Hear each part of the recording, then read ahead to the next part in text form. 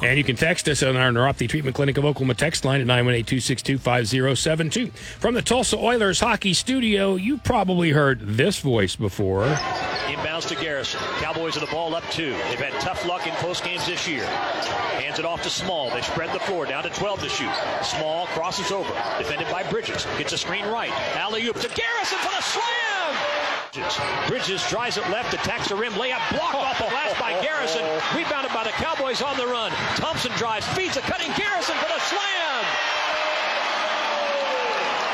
Dave Hunziker is the play-by-play voice of the Oklahoma State Cowboys, and that game was his 1,000th broadcast for a Cowboy athletic event. Dave happens to be with us on the hotline today, right now. And Dave, congratulations, my friend. What a number, what a mark, and what a ride for you so far at Oklahoma State. How are you feeling this morning?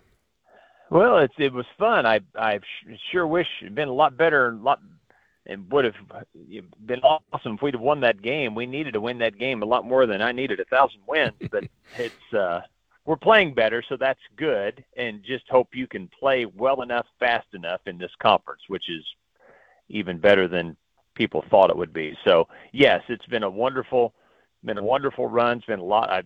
They caught me off guard with a lot of things Saturday that happened, and family coming in I didn't know was coming, and it was really cool. You know, one of the things I like first of all, I've obviously had the pleasure of knowing Dave since he took over for Bill. Bill was a very dear friend to many of us. I worked with Bill on the Oklahoma State broadcast and the Tulsa broadcast, as well as other things here. And that's not an easy thing to do. But you came in and filled those shoes and just kept.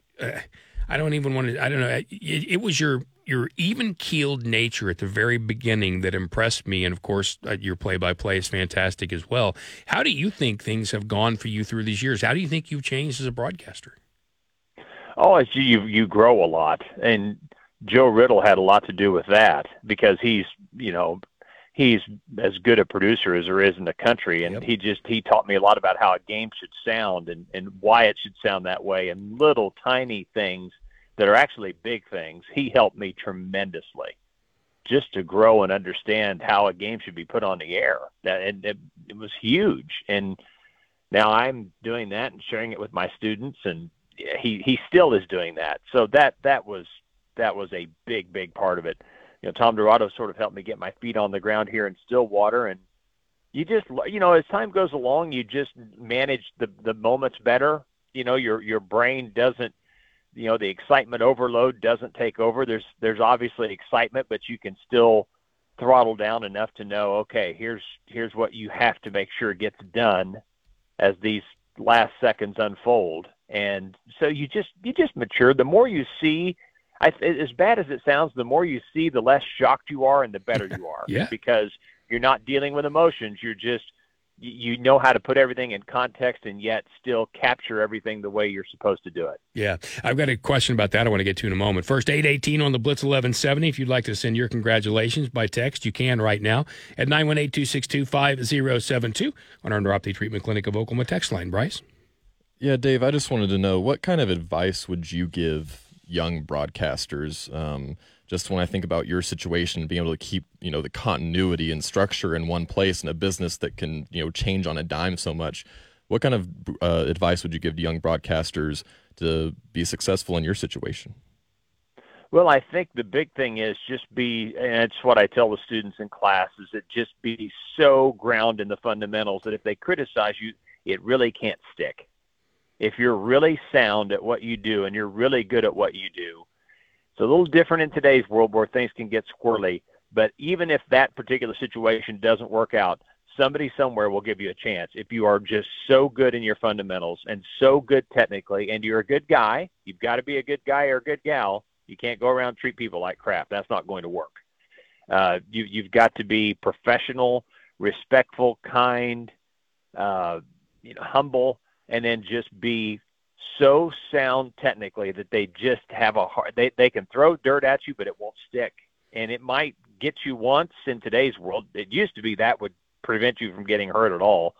Now that's not necessarily the case, but somebody somewhere will recognize that. So just be a good teammate. Really, biggest thing is understand it's about the fans being entertained and about just describing it about what the coaches and players are doing. It's about the coaches, players, and fans. You're just kind of a connection point. You have to have that right perspective and have really a servant's mentality that you're serving the fans and you're there to help promote the players and coaches and just stay out of the way and be easy to deal with. And if you do those things, then chances are, at some point, usually sooner, but sometimes you take a couple knocks, but it has a way of working itself out. Yeah, you're always going to take some knocks, yeah.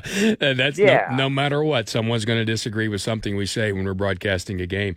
Dave Hunziker with us here on the Blitz 1170 at 8:20. Rick Couri along with Bryce Hulse. You mentioned how to kind of keep it all framed and in perspective, and that's another thing for young broadcasters is volume doesn't equal excitement, and that's something you've always been really good at. How would you express and explain to someone how you do convey excitement without screaming into a microphone, which can really be awful during a broadcast? Well, you have a lot of tools. You can change your pace. You can speed up for excitement. You can slow down for drama. You can do that. You can change pitch. That doesn't mean change volume. Mm-hmm. There's just a lot of theater to it, and so you have to think of it that way. You can slow down for drama. You can change inflection for drama. You can speed up for excitement. Now, you can't speed up so much that they can't understand you.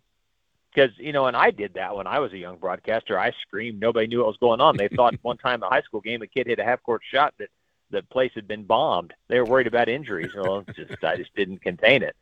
So, but that's part of the learning process. But I think, you have these tools. You have to think of it. It's theater of the mind, as Joe Riddle used to always say, and he's right.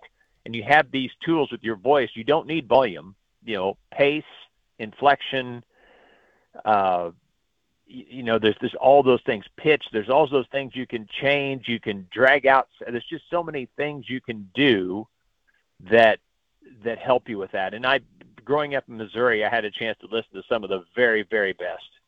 Missouri was just a breeding ground for play-by-play guys, whether it was Bob Costas, John Rooney, Kevin Harlan, Bill Wilkerson that did the Cardinals. I mean, if you go back and listen to Bill Wilkerson do Missouri football or St. Louis Cardinals football back in the day, you will understand who influenced me in football very clearly, as there's tons of his style in my call.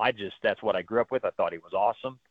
And probably basketball-wise, Kevin Harlan was my biggest influence. Yeah. And so you pick up from those guys. But I was lucky to grow up listening to those guys. They were the elite, and some of them still are, the elite guys. And not to mention Jack Buck and Fred White, Denny Matthews on the baseball side. But they were the elite of the elite. And so I was blessed to grow up where I'd listen to those guys every day.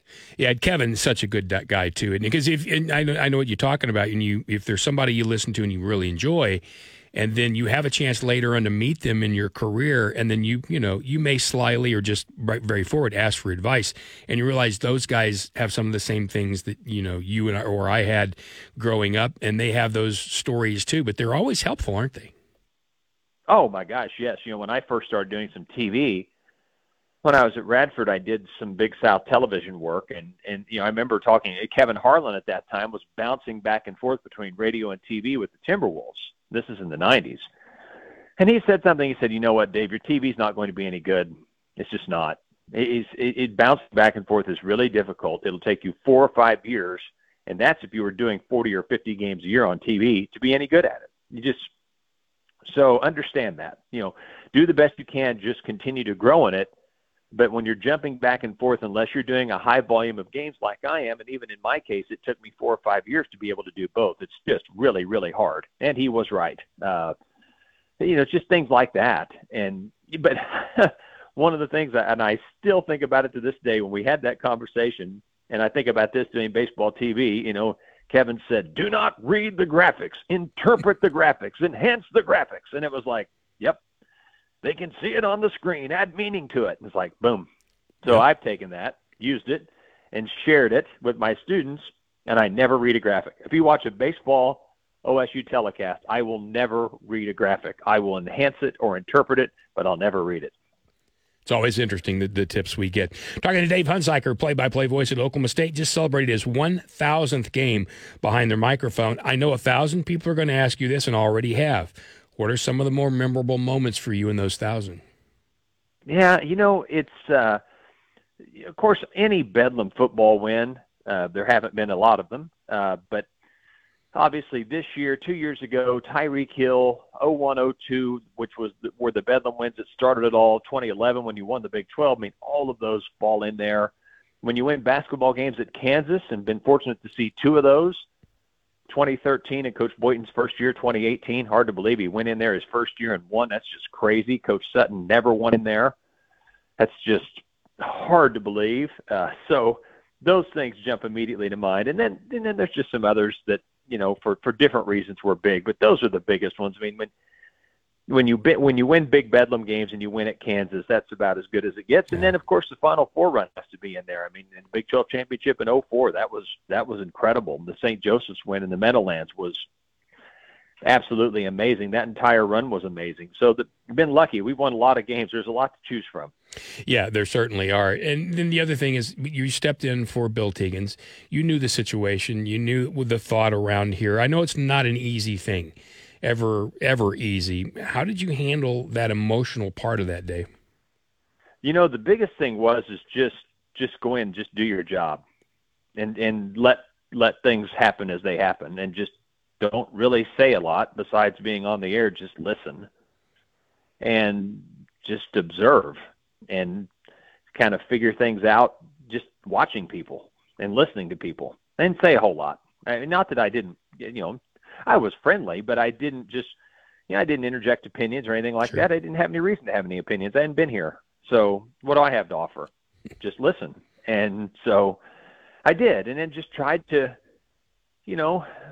be respectful, be kind, understand what people were going through, and just go do your job. And I think the biggest thing was helping people realize that the games were going to be fun again. They wouldn't ever be the same again, but they would be fun again.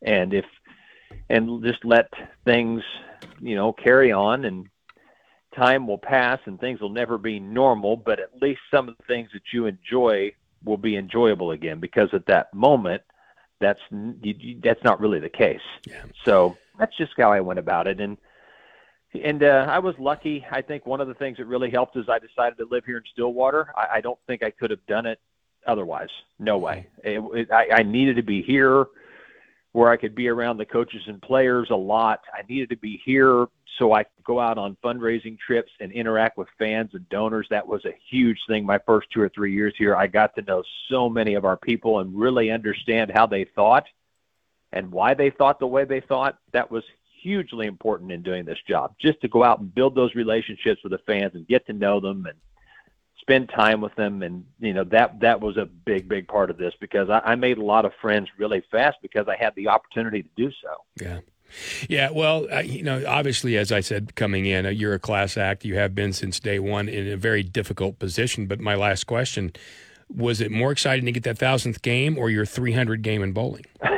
I don't know. That's a good question. The thing about 1,000 is you just kind of do it. You don't. It's longevity. You're not thinking about it. I have to admit, when you step on the approach and it's the 10th frame, you got 3 to go to 300. There's a lot on your mind. It happens quick, so I'm not sure.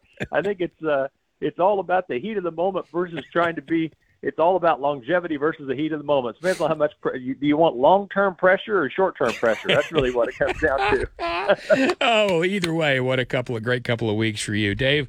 Class act again. Thank you very much. I know we'll check back with you during basketball. Let's hope this team can pick it up a little bit after a really good showing against Baylor. And thank you for your time. Oh, absolutely, Rick. Thanks for having me. I appreciate it, and I appreciate all the kind words people have offered the last 2 days. It's been wonderful and much appreciated. You bet. Dave Hunziker, play-by-play voice of the Oklahoma State Cowboys. You hear them right here, and you hear him right here on the Blitz 1170.